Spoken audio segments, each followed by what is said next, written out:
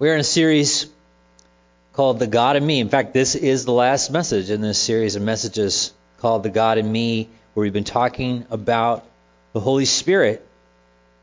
And I'm taking it from a little thing that to remember the persons of the Trinity, that the Father is the God who will always be, the Son is the only God I'll ever see, and the Holy Spirit is the God in me.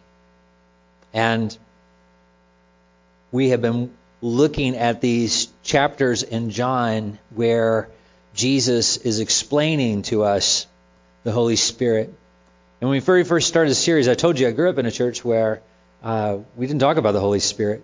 And so there was a lot of misunderstanding. And I think there still is a lot of misunderstanding about the Holy Spirit, that He is a Him and that He is one who dwells within us. We teach children about Jesus, and rightfully so, but Jesus taught His disciples very carefully that this is a comforter. He is a comforter I am sending to you.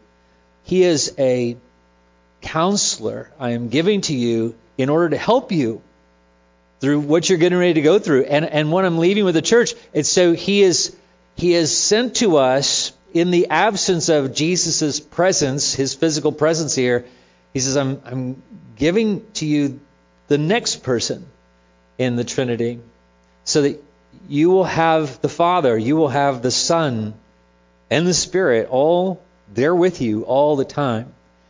And He is a mystery. He is so hard to figure out sometimes how He works and so forth. But Jesus gives us some insight. So that's what we've been looking at, how the Holy Spirit actually does work within our lives on a regular basis. And we utilize Him all the time. And He's there whether we recognize Him being there or not. When you and I become followers of Jesus Christ, in order for us to be a follower of Jesus Christ, we are baptized in His Spirit. This is the miracle is that it's not like this thing I need, like something I'm going to drink or a pill I'm going to take or whatever, or something I'm going to be infused with in order to get this superpower or whatever. But it is a reality that when you and I give our hearts to Jesus Christ and say, I do trust in you, I do follow you, that this faith, that this is the Holy Spirit quickening us, making us aware of our need for Him. And then when we say, yes, make your home with me. And however you manifest it. That's why when people say, well, I don't know if I prayed the prayer right, or I went up front and I shook the preacher's hand and so forth, those things are not what transform us. The transformation takes place when God does something to you. And the thing He does to you is He puts His Holy Spirit in you. And when He puts His Holy Spirit in you, now you're changed. Now you're made new. Now you're transformed. You're being made new. And so now you begin this new life. And so you say, well, how do I know it happened? How do I know it was real? Well, you get goosebumps. And if you don't get goosebumps, you're not saved. So I'm kidding. But you know what happens. He tells us you'll see the effects of the Holy Spirit in your life. There's fruit.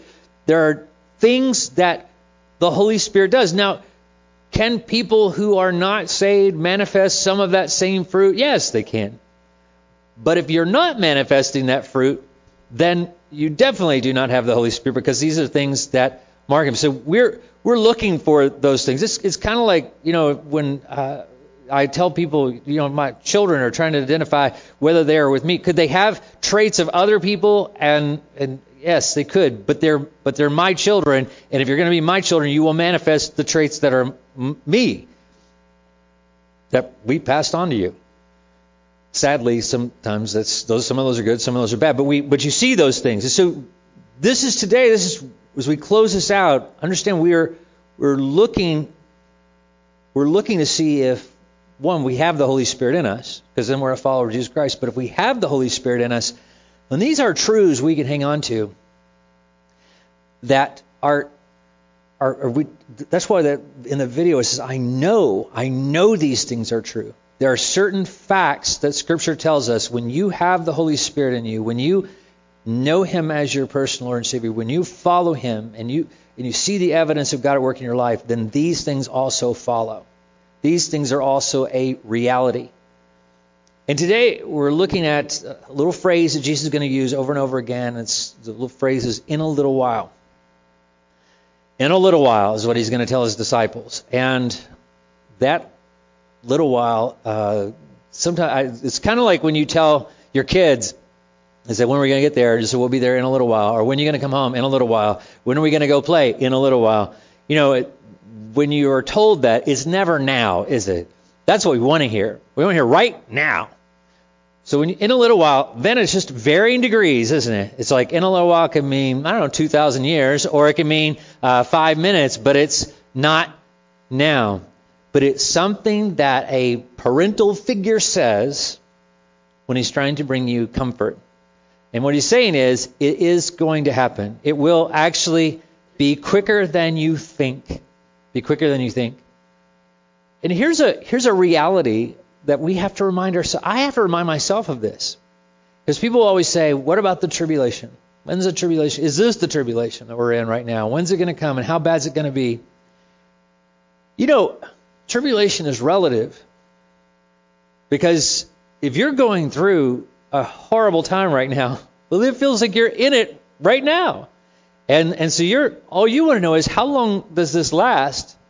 And also, when we talk about the coming of Jesus, and that's really what he's saying, is in a little while, I'll be coming back. But really, even though Jesus did not return while the apostles were here and so forth doing their ministry, well, he did return in a way for them. So there's two different things that are happening all the time. One is Jesus is going to return for everybody. But in the meantime, Jesus returns for us one at a time. Because when you and I, like I said, when this heart stops beating, these lungs stop working, Jesus comes back for me. And I go to be with him. That's really my second coming right then. Because when he comes again, I'll be coming with him. If I'm already there, then when he returns again, we come with him, and then everybody else comes to meet us. He says, dead in Christ rise first, not later, but now. And so in a little while really is when this life ends, when this phase of my existence is over. There's a song that Amy Grant, I just have to share this a little bit. If you're an Amy Grant fan or person, or were, not now, but whatever the case. Because once I picked up this message and began preparing it or whatever, the song In a Little While by Amy Grant has been in my head over and over again. If you don't know it, I'm going to tell you the lyrics, so it will be stuck in your head over and over again, because that's only fair. This is what it says. Got a ticket coming home. Wish the officer had known what a day today has been. Then I stumbled through the door, dropping junk mail on the floor. When will this day end? But then your letter caught my eye, brought the hope in me to life, because you know me very well, and I bet you wrote me just to tell me, in a little while, we'll be with the Father. Can't you see him smile? In a little while, we'll be home forever. In a while. We're just here to learn to love him. We'll be home in just a little while. Boy, that letter hit the spot. Make me think of all I've got and all that waits for me. Guess I've known it all day long. Wonder where my thoughts went wrong. When will my heart believe? Walking halfway through the night, reaching toward the lamp for light, picking up the word I find. Here's another letter to remind me. In a little while, we'll be with the Father. Can't you see him smile? In a little while, we'll be home forever. In a while. We're just here to learn to love him. We'll be home in just a little while. Days like these are just a test of our will. Will we walk, or will we fail? Or will we fall? Well, I can almost see the top of the hill, and I believe it's worth it all. In a little while, we'll be with the Father. Can't you see him smile? In a little while, we'll be home forever. In a while. We're just here to learn to love him. We'll be home in just a little while. In John chapter 16, verse 16, Jesus says this. He says, a little while, and you will no longer see me. Again, a little while, and you will see me. Then some of his disciples said to one another, what is this he's telling us? A little while, and you will see me. And again, a little while, and you will see me. A little while, and you will not see me. Again, a little while, and you will see me. And because I am going to the Father, they said, what is this he is saying? A little while. We don't know what he's talking about. Jesus knew they wanted to ask him, and so he said to them, "Are you asking one another about what I said? A little while, and you will not see me. Again, a little while, and you will see me. Truly I tell you, you will weep and mourn, but the world will rejoice. You will become sorrowful, but your sorrow will turn to joy. When a woman is in labor, she has pain because her time has come. But when she has given birth to a child, she no longer remembers the suffering because of the joy that a person has been born into the world. So you also have sorrow now, but I will see you again. Your hearts will rejoice, and no one will take away your joy from you. In that day you will not ask me anything. Truly I tell you, anything you ask the Father in my name, he will give you.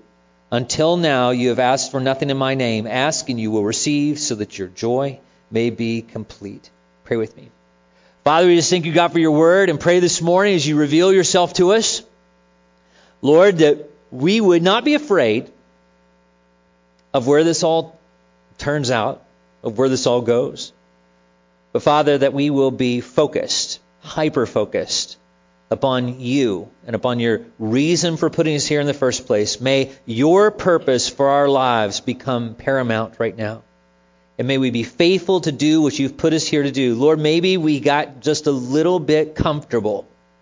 Maybe we got just a little lackadaisical in our daily routines or in the way we were looking at life. And you needed us to be shaken a little bit, to wake us up, to help us to realize we have a job to do. And may we be focused on that work, for we pray it in Jesus' name. Amen.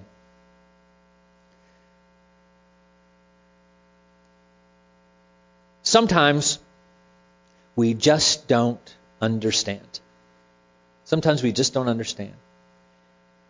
You know, whenever you're preaching or preparing a message or whatever, there are things you want to say, things that are always fun and uplifting and so forth. But let me tell you, this has been some rough weeks to find humor or to find positive things and so forth. Daniel and I just want you to know, we do, and Randy, we laugh a lot.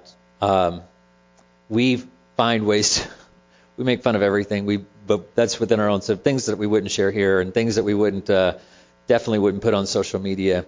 But we do that because when I was in journalism, I was always taught to find humor in things because it's just the way you are able to deal with it and move on. And I just encourage you in that, not to try to figure out what makes us laugh, because that would be wrong, but to find ways to make yourself laugh, to find joy in things, to look for things. Don't just continually burden yourself down. But that being said, I am going to share with you just a story, just a dark time, because sometimes there are just things we don't understand. And I remember there was I got a call years ago, and from a family that had really already been through a lot. Their 4-year-old grandson and the person had married the mom and dad of their daughter and her husband and so forth, and so we knew them, have known them for a long time, knew the girls since they were kids, and now they were grown up and had kids of their own. And they had a 4-year-old little boy and a 2-year-old little girl. The little boy got up early in the morning. They didn't have a swimming pool at their house, but there was a swimming pool at the neighbors next door. The 4-year-old boy got up and unlocked the door to the front door and took his 2-year-old sister to go swimming in the pool next door. He went with her, but he came back without her. And so he woke the mom and dad up to say something was wrong in a 4-year-old communication, if you can imagine. And so they got up, frantic looking, while by the time they found her, she was face down in the pool. And so that's the call I get. Her sister was expecting a baby. She went into labor the next day. The baby was born with complications, and within a few hours, the baby had died. So in the course of 2 days, they lost 2 grandchildren, and each of their children were going through devastation. And I can remember being there with them, and them asking, why? And me, I got nothing. And sometimes we just don't understand. We just don't understand, why is this happening? Why is this going on? And sometimes God comes into our lives and allows things to happen. And it can take all various different forms of events. And I'm sure you've experienced, or you've walked with people experience, where you just are like, I try to put things together, because you see where I've been through life events with people, and you see the things happen, and you're like, well, something good. And you see the long-term effects. You know, you're in ministry enough, and Randy can identify with this, I know. Been a minister longer than I have. And so, you see this happen, and you think, oh, maybe God will bring something good. But didn't you struggle to find the good that he's bringing out of it? Because it seems like that started a series of events where things just got darker and darker and darker for people. And you're like, why? And it just doesn't make sense. And this is actually where the disciples are at this moment. Now, you and I have the luxury of looking back at the events of Scripture with 2,000 years of perspective. And we can see things that are happening and go, oh, well, yeah, it looks bad here, but it's going to get better here. But when you're reading through the Bible, sometimes it's important to think, did anybody ever see that in their lifetime? When you go through like Hebrews 11 or whatever, it even says, these were people who died hoping that this would get better. But it didn't get better while they were here. They never saw the silver lining. They never saw the good. Generations later see the good, but they never got to see it. And that's why it's such a chapter of faith. It's why we call it the Hall of Faith. It is people who still believed and still trusted, even though it never got better. And all you have is just the character of God in that. That's it. You have that God is a good God. And how do I know God is a good God? And this is what I have to remind myself of over and over again. I have to remind myself he is really good because he gave his son Jesus to die for us. I mean, it's not just cliche. It's an anchor to hold on to. And we know this. We know that when the disciples are getting this, Jesus saying, I'm going to leave you. It's like, what? And then you'll see me again. Well, they're not going to be thinking about the see you again part when he leaves them. When you watch someone you love and care about executed, publicly humiliated and executed, and it wasn't a quick execution. It's not like he was in jail for a little bit and they did lethal injection. They dragged him out in the public square and they flogged him and they humiliated him, stripped him naked and beat him and then crucified him in public in front of everybody. And they're taunting him and so forth. This person you have walked with for 3 years and you have loved him and you have seen him touch children and make blind eyes see and make lame people walk, and you are putting so much hope in him and his ability to finally set you free from all the difficulties that you've been going through, and you're thinking, we've suffered through the oppression that we've gone through, but it's almost over. We're almost done. We're getting ready. He's going to be king, and then all is going to be put right. It's going to be so good, and now all that is just being squashed as you watch him on the cross. Look what he says in verse 16, in chapter 16, verse 16. He says this, a little while, and you will no longer see me. Now those are tough words right there. I mean, just imagine sitting with people you love and saying, in a little while, I'm going to be gone. And the questions that start to reel through, where are you going? How long are you going to be gone? And then he says, again a little while, and you will see me. It says, then some of his disciples, and he leaves it at that, because then some of his disciples said to one another, what is this he's telling us? A little while and you will not see me, and again a little while and you will see me, and because I am going to the Father. They said, what is this he is saying? A little while. And I love these words. We don't know what he's talking about. They're sitting right there with Jesus. Sometimes I always say to myself, I wish Jesus were here to make this clear. And then you realize they were with Jesus and they still couldn't understand. And part of something that God wants us to know and what we need to know through this is that with the Holy Spirit with us, We don't have to wish Jesus was here, because everything that Jesus has, every bit of knowledge that Jesus possesses, everything that Jesus understands, the Holy Spirit understands. The Holy Spirit has. And He can give that to us at any given moment. He gives us what we need. And here's something that this, to me, I think is, there's some like core truths of Scripture that I think have really helped me through my spiritual journey. And so this is one of those. Never be afraid to ask the Holy Spirit for clarification. He wants you to understand. He wants you to understand. Because I remember for so long I used to think that God was playing games with me, that He was like doing things just, that it was like a puzzle. He would give us an enigma that we would have to figure out.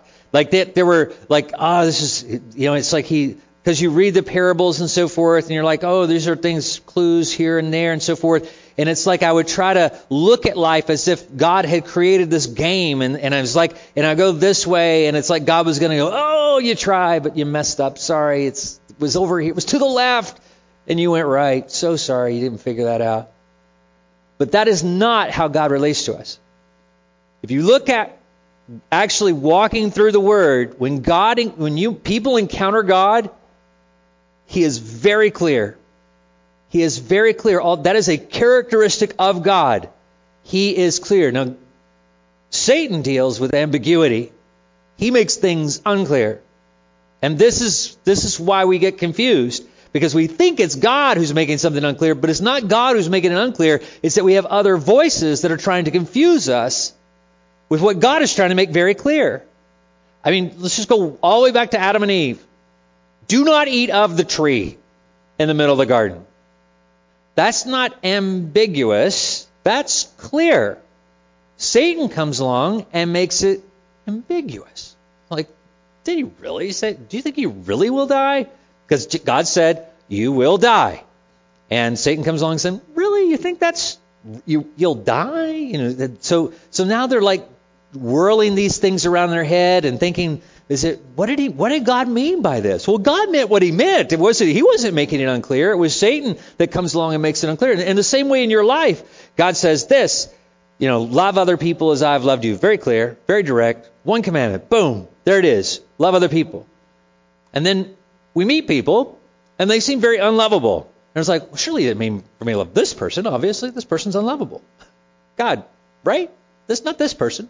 And God's in heaven going, no, everybody, I didn't give exceptions. I said, love people as I have loved you. Love one another as I have loved you. And so we start to try, but Satan comes in and is like, no, not them. Don't love those people. Don't do this. Don't do that. Whereas God makes things very, very clear. I was listening to a message by Voddie Baucham, and just super powerful message on race. And on the subject of race, how there is only one race. We are of the race of Adam. That's how we all got here. And he just points out that color of skin is just a melatonin issue, just levels of melatonin, but we're all the same race. So where did the race thing come from? Well, it didn't come from God. We created that. Well, I'm going to say the enemy created it, and then we keep it perpetuating it. So you have this very clear thing that God says, no, we're all the same. People are all the same. We're all fallen. We all need a redeemer. And that's how God looks at us. And He says, when He says every tribe and tongue, He's talking about all the ethnic origins of everybody, all the different languages. If you think of it in terms of languages that people speak, when we speak these different languages in the Bible, languages are what divided people. And also who we worship. That divided people. Because certain groups would worship other people. So these were the things that God says, that's what makes this group different over here, because they do not acknowledge me as God. And so that is the only barrier we're trying to overcome. And the good news that Jesus gives is that He can make it possible for that barrier to be overcome. no matter what background people come from, no matter what gods they've worshipped in the past, no matter where they were born. I mean, that was good news for us because it was just Israel. And then God expanded it and said, I want the whole world to be saved. And so through Jesus, all of us can be saved, Jews and Gentiles alike. We're in the Gentile category. It was never about color of skin. These are things that we introduced, I think, through the guidance and direction of the enemy. But we ask the Holy Spirit for clarification, and He will give us clarification because He wants us to understand. I had a friend, and I remember we were coaching basketball together, and I've referenced him before. He loves it when I preach about him and so forth. But I'm just going to tell you, he introduced me to the best shrimp I've ever had in the entire world in a place called Osteen's in St. Augustine, Florida. If you've never been there, look it up. It is the best shrimp I've ever had. I'm lightly addicted to it. And I'm going to be gut honest, before I came here, we looked for a church in St. Augustine just because of the shrimp. He's a retired school teacher and he lives down there, but I remember, and we still, when we get together, just enjoy our conversations together and so forth. But I remember when I met him, he wasn't going to church and he had all kinds of questions, and he just gave up. He had given up. It was too hard to figure out. Too many rules, too complicated to follow Christ. And so, and I said, well, just tell me one thing that's bothering you or confusing you about that or whatever. And he says, I don't understand why we all, I don't like wearing a tie. I don't understand why everybody has to wear a tie to go to church and so forth. And I'm like, you don't have to wear a tie to go to church. And it was like, what? And I was like, well, you haven't been in church in a while if you're still thinking you have to wear a tie. But it was questions like that, things that he just felt like, and what had happened is when he had questions about things, he just was with people who didn't have clarity, who, again, were not really consulting the Holy Spirit or consulting the Word, but were just given the best reasons they had. And they said, I don't know why we do that. We just do that.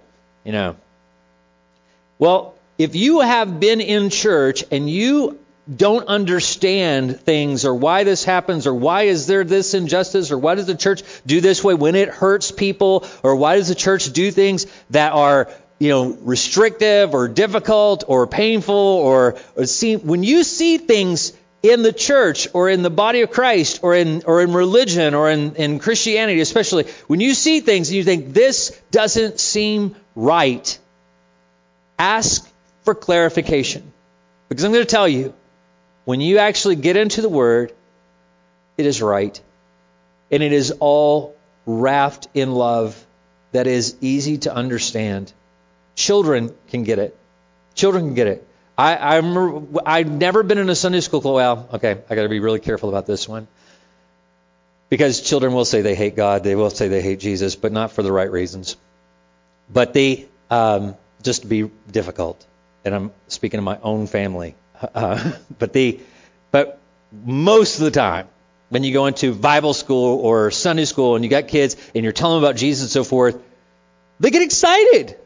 They love Jesus. I remember going overseas. We were in a Muslim culture. We had taken this little camera and we printed out pictures of me. We found out kids love to have their picture taken, and we stick the camera and we take their pictures, stick the data card in, and we print their pictures. And on the back we had a little sticker that said "Jesus loves you." Well, in the Quran, Jesus is Isa. The person who is doing this for us just transliterated Jesus, so they didn't know what Jesus meant. But anyway, so they were like, "What does this say?" And I said, "It says Jesus loves me." And they were like, "Jesus loves me? I love Jesus." And they were like, so you have all, it was just this surreal moment when you have all these little Muslim girls singing, "I love Jesus, I love Jesus, we love Jesus, we love Jesus," and you're like going, whoa, that's kind of crazy. But that's because from what they knew about Jesus, he loved them, they loved him back. And kids get that. And adults, when things happen that we don't understand and we begin to think that God doesn't love us. Well, let me tell you, he loves you. He absolutely loves you. And he wants you to understand that he loves you. He wants you to understand that If there are things in your life that you need to know, He will make those things clear. Absolutely. He is never going to ask you to do something that He will not make clear. Oswald Chambers in his devotional, My Most for His Highest, has this little phrase that I love. It says, when in doubt, don't. Because God always makes His will clear. That is the characteristic of God's will. He will make it clear. He loves clarity. He doesn't deal in chaos. And so when we don't understand, one of two things is at work. Either He has allowed that cloud of darkness to just be there. There's a reason. And we wait. We wait for clarity. We wait for the clouds to lift. We wait for the light to shine. We wait to understand. He is never throwing us into a situation saying, I'm not going to tell you what to do. You got to figure it out on your own. He never does that, ever. Hear that. Hear that. He never puts you in a situation where He says, I want you to figure this out on your own.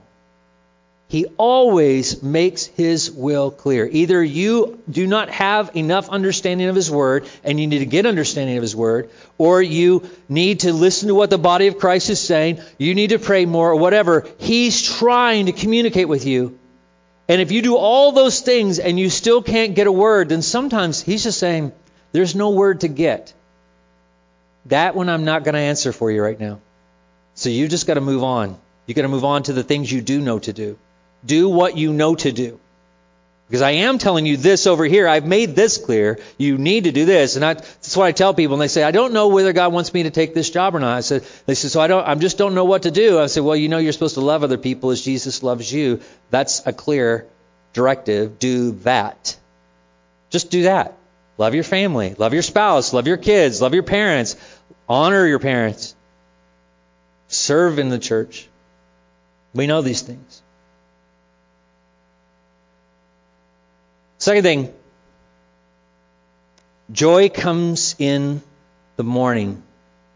Now look at it, change the spelling of that word a little bit. And I thought, boy, that'd make a great book title. And somebody already did it. All my best stuff is already stolen. But there is a truth in this as well, that sometimes when it's in that time of difficulty that we discover joy. Sometimes that we have to go through that, that it's always darkest just before the dawn. The reason why we hear phrases like that over and over again is because of the truth of it. There is a time after the difficulty, and even in this, sometimes we'll see that light on this side of eternity, and sometimes we won't. But whatever the case, there's going to come a day when I'm going to open these eyes and I'm going to see Jesus. That's not going to be a disappointment. But in this life, He gives me little previews of that. Because I'll have this really, really dark moment, and then He just brings light into it. And you're like, wow, got that? I did not see how you were going to make that turn out to something good. And you did. And when you say, well, I've been praying that and praying that and praying that, well, just understand, it's going to happen. No matter what difficulty any of us faces, the promise is this: it does come to an end. And on the other side of that, for people of faith, is we get to see the bright, bright future that Jesus has for us. Look in verse 19. He says, Jesus knew they wanted to ask Him, so He said to them, are you asking one another what I said? A little while and you will not see me. Again a little while and you will see me. See, He says, I know what you're saying. Let me give you some clarity. Truly I tell you, you will weep and mourn, but the world will rejoice. Now this is the temporary thing. And this may be where you are. You may be in a time where you are in the weeping and mourning phase, and the world is rejoicing. As a church, we have experienced this ever since there's been a church. The church has always gone through periods of time where we weep and mourn, and the world rejoices at our weeping and mourning. I mean, do not forget, one, that Jesus, our Lord, suffered and died, and he called us to bear a cross as well. The early church was persecuted for their faith. They were thrown into lions' dens. They were dipped in oil and set on fire. They were persecuted and they were imprisoned. They were stoned to death. They were all types of dark things happened to them. And yet they kept, why would they keep going? Because they knew that these lives were, this phase of our existence was temporary. They were trying to get to Jesus. And so they literally took up the cross that they had and would bear that. And if it meant their suffering and death, they would rejoice in that. Because they were like, they went from the perspective of, I may be weeping right now and so forth, but there is a better moment coming for me. So the people in the world around me that are rejoicing are the ones to be pitied, because that joy is going to turn to sorrow permanently. I lost my page flipped. I'm sorry. He says, truly, he said, truly I tell you, you will weep and mourn, but the world will rejoice. You will become sorrowful, but your sorrow will turn to joy. When a woman is in labor, she has pain because her time has come. But when she has given birth to a child, she no longer remembers the suffering because of the joy that a person has been born into the world. That is one of those scriptural examples. If you have not been through it, you may not really understand it. I know I read that and thought I kind of got it until when I walked through that with my wife in our first child. Because I don't know how many hours, she was in labor for very, very many hours. It seemed like, it seemed like a year of labor, but and then 3 days. I remember we went, she was so desperate to get that baby out of her that she said, we were going golfing, and she said she rode on the back of the cart hoping the golf cart would bounce the baby out somewhere around the 15th hole, but that didn't happen. But she did go into labor that night, so, just tuck that one away. 11 o'clock at night, she starts into labor. We go to the hospital. I got married when I was 20. I'm 21 years old. First baby. Her first baby. I have no idea what's happening. We get to the hospital. Remember, I don't know if you can think back to this. We were counting labor pains. They said, when contractions get to this many minutes apart, then you can come in. And so we're like, it's got to be time. It's like, no, it's okay, there's the time. And so we rush to the hospital. We're thinking the baby is going to be here any minute. She's going to have this baby right now. It's obvious she's going to have this baby right now. Now, let me just preface this by saying my wife, she's gone on to work this morning, so you won't be able to, pray for her or whatever, but this is my wife. I've shared this before, just in case you ever think Kim is a wimp, and you shouldn't.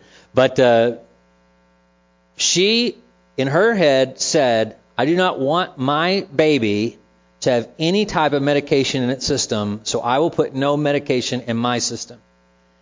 She had, her grandmother was in a nursing home, and the woman next to her grandmother had the thing where they stick the thing in your back and you... Epidural, thank you. And she had an epidural and was paralyzed from it. It's very rare. But Kim had that. No epidural. She said, no pain, no epidural, not an aspirin, not a Tylenol. She said, just going to do it. She did that 4 times. 4 times. And Jonathan, our youngest, was 9 pounds, 9.5 ounces. I was taking Tylenol. But with Kristen come in, so here we go to the hospital, 11 o'clock at night, and they're checking her and so forth. And I remember the nurse coming in going, well, we decided not to send you home. And it's like, what? And so forth. I just had to share this little story because it was kind of probably something I shouldn't share, but I'm going to share it anyway. We were in the room, And so we practice this Lamaze thing. So we're doing this breathing and so forth, and I'm breathing and so forth, hyperventilating or whatever. So we're going through all these contractions. I remember I always look at the little graph and I'd say, oh, here comes one. And Kim would look at me and she goes, I know it's coming. I said, here's the graph. And so we walk through these things or whatever. Well, her water broke. And when her water broke, she's laying in bed and there was just like this poof underneath the sheet. I ran out of the room and I said, she had the baby! It's underneath the blankets. They laughed at me. So we had many more hours to go. When she pushed and she had broken every blood vessel in her face and so forth. She looked like she had been in a prize fight. And when we got done, she looked and she smiled and she said, never again. But when she had the baby, I can remember her, just the pain and the anguish, and she's so miserable. But when they put the baby on top of her, and Kristen, she's not that big now. You could probably put her on top. But anyway, when we put Kristen there, I can remember her whole demeanor changed. And it was like she loved life again. Joy.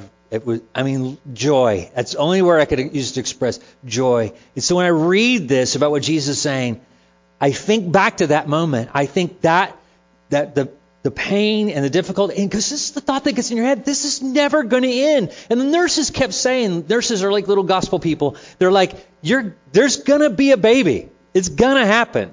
There's going to be a baby. Just stay in there, hang in there, don't go. And so you just try to push through. And that's what Jesus is saying. This is going to have an end. This is going to have an end. Whatever difficulty you're going through, there's going to be an end to it. Even if you just end. And I know that's like a sad thing that we have, or a fear that we have. It's like, but he tells us, that's why he gives us all the word and the whole counsel of God's word is this. He's like, look, whatever comes after this is much better than whatever it is you have right now. You just have to trust in that. It's really hard to believe that, isn't it? And that's why Jesus gives his example for anybody who's ever been close to somebody who's gone through it, understands it. And that is, she no longer remembers the suffering because of a joy that a person has been born into the world. So you also have sorrow now, but I will see you again. Your hearts will rejoice, and no one will take your joy away from you. If there's one characteristic of this age, it's that people can rob us of our joy. And let me qualify that. Because really nobody can take it from you, but we give it to people. We give our joy away. And I hate it that people are deceived, and it's like and no matter how, and I've been that person. I have willingly given my joy to the enemy, willingly given my joy to people who didn't deserve it, willingly given my joy to people who are just corrupt or difficult or whatever. I have taken the best of what life has for me, and I just gave it away in order to live in misery and pain and sorrow and mourning. And he's like, here's the thing. Trust in the promise. You will rejoice again. Because when I leave this place and go to him, I can't even give my joy away. There is nobody to take it. There's nobody to take it from me because everybody else has it. Everybody else is already filled with joy. Nobody's trying to rob me of mine. Because that's what's really happening in the world. People don't have the joy that comes from knowing Christ, and they just don't want you to have joy either. Satan is just simply trying to get you to experience the same hell that he is stuck in. And we so willingly go. But there will come a time when his power is negated, and he does not have the ability to do that anymore. And we will rejoice, and that joy will never leave. If just for that,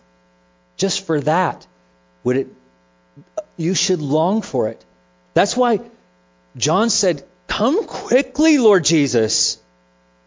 That's why Jesus said, when you pray, thy kingdom come. We want him here now. We want the joy sucking to be taken away and to be able to live and rejoice forever. And Paul even said, that's to die is gain. Oh my goodness. Paul was just like, I want to be there. I'm so tired of the misery and gloom and sorrow and pain of this world. I want to be in the presence of Christ. But he said, but I stay. He said to live is Christ. In the same way, Jesus left that place of joy. Jesus left that place where there was no power of the enemy. He left there and came here and dwelt here because he had a mission. And that's why we're here. That's why he says, take up your cross. Walk through your suffering. Go through your difficulty to get this mission done. Why would we do that? Why would we stay here? Why would he leave us here? Well, for me, he was my grandson fan. That's one. And every time you share the gospel with someone, and someone receives that gospel, that's one. So we went through that whole campaign of Hoosier One. You know, all those Hoosier One cards that we filled out and all those names of people that we were praying for to be saved. That's why we're still here. For them. Because we are the means by which God has chosen to share that. So, but just trust the promise that you will rejoice again. And then finally, you have not because you ask not. We don't have joy because we don't ask for joy. I am always perplexed why it takes me so long to ask God, how can I have joy in this situation? Where is your joy in this? And when I ask him, he shows me. Here is the pathway to joy. One, you got to start doing what I tell you to do. You've got to trust me.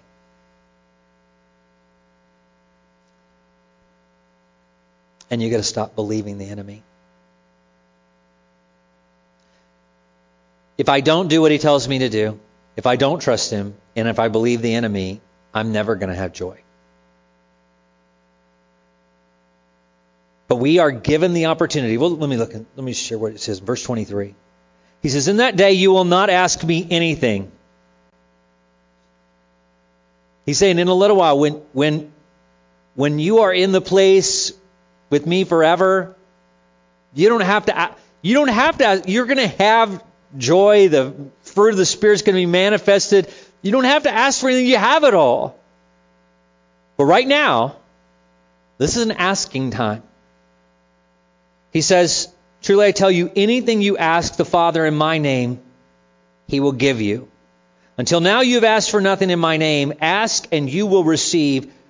Why? So that your joy may be complete. And here is a little system of things that God has set up. And I see this manifested in my own relationship with my children and grandchildren. I have things that I know they will want. And I wait for them to ask for it. And when they ask for it, I give it. And the only reason I give it to them is for their joy. I get joy in their joy. If you have children and grandchildren, you should understand that. Especially grandchildren. I like to torment my own children. But I don't find joy in that with my grandchildren. I like them to be happy all the time. Because their parents are tormenting them, and that's so, so anyway. But we have the ability to do this for others. And God even says, if I know how to give good gifts to my children, how much more so he knows how to give good gifts to his children. He wants to bless you. Our Father in heaven loves you to have joy. Now this is not a prosperity gospel moment. This is a truth moment. Because this is the lie of the enemy. The lie of the enemy is that God takes pleasure in your suffering.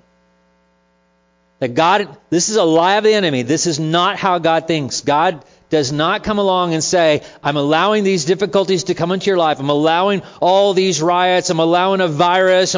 Because I hate this world and I want to see calamity brought on it and I want to see pain and difficulty and suffering because you all deserve it.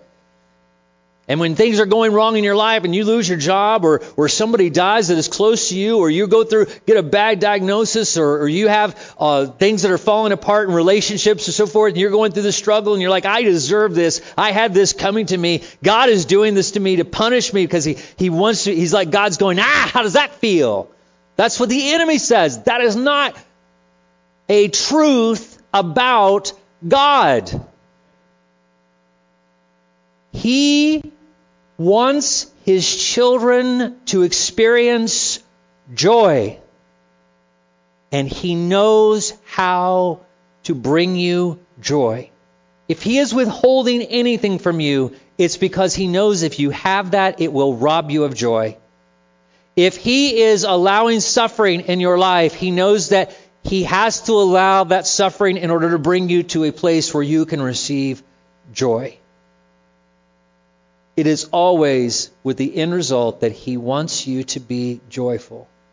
So when you are in a situation, you can ask all you want, and it's okay to ask, God, will you show me how to get to the joy that you mean for me to have? Will you direct me toward joy? I really love this next phrase here. So my next t-shirt. I got Go Bay. I got a t-shirt coming out with that, but here's my lack of joy is a symptom. Lack of joy is a symptom. If you don't have joy in your life, it's a symptom. But here's the thing. Turn to Jesus as your soul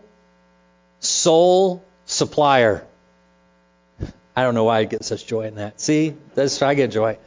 Turn to Jesus as your soul supplier. Here is the key.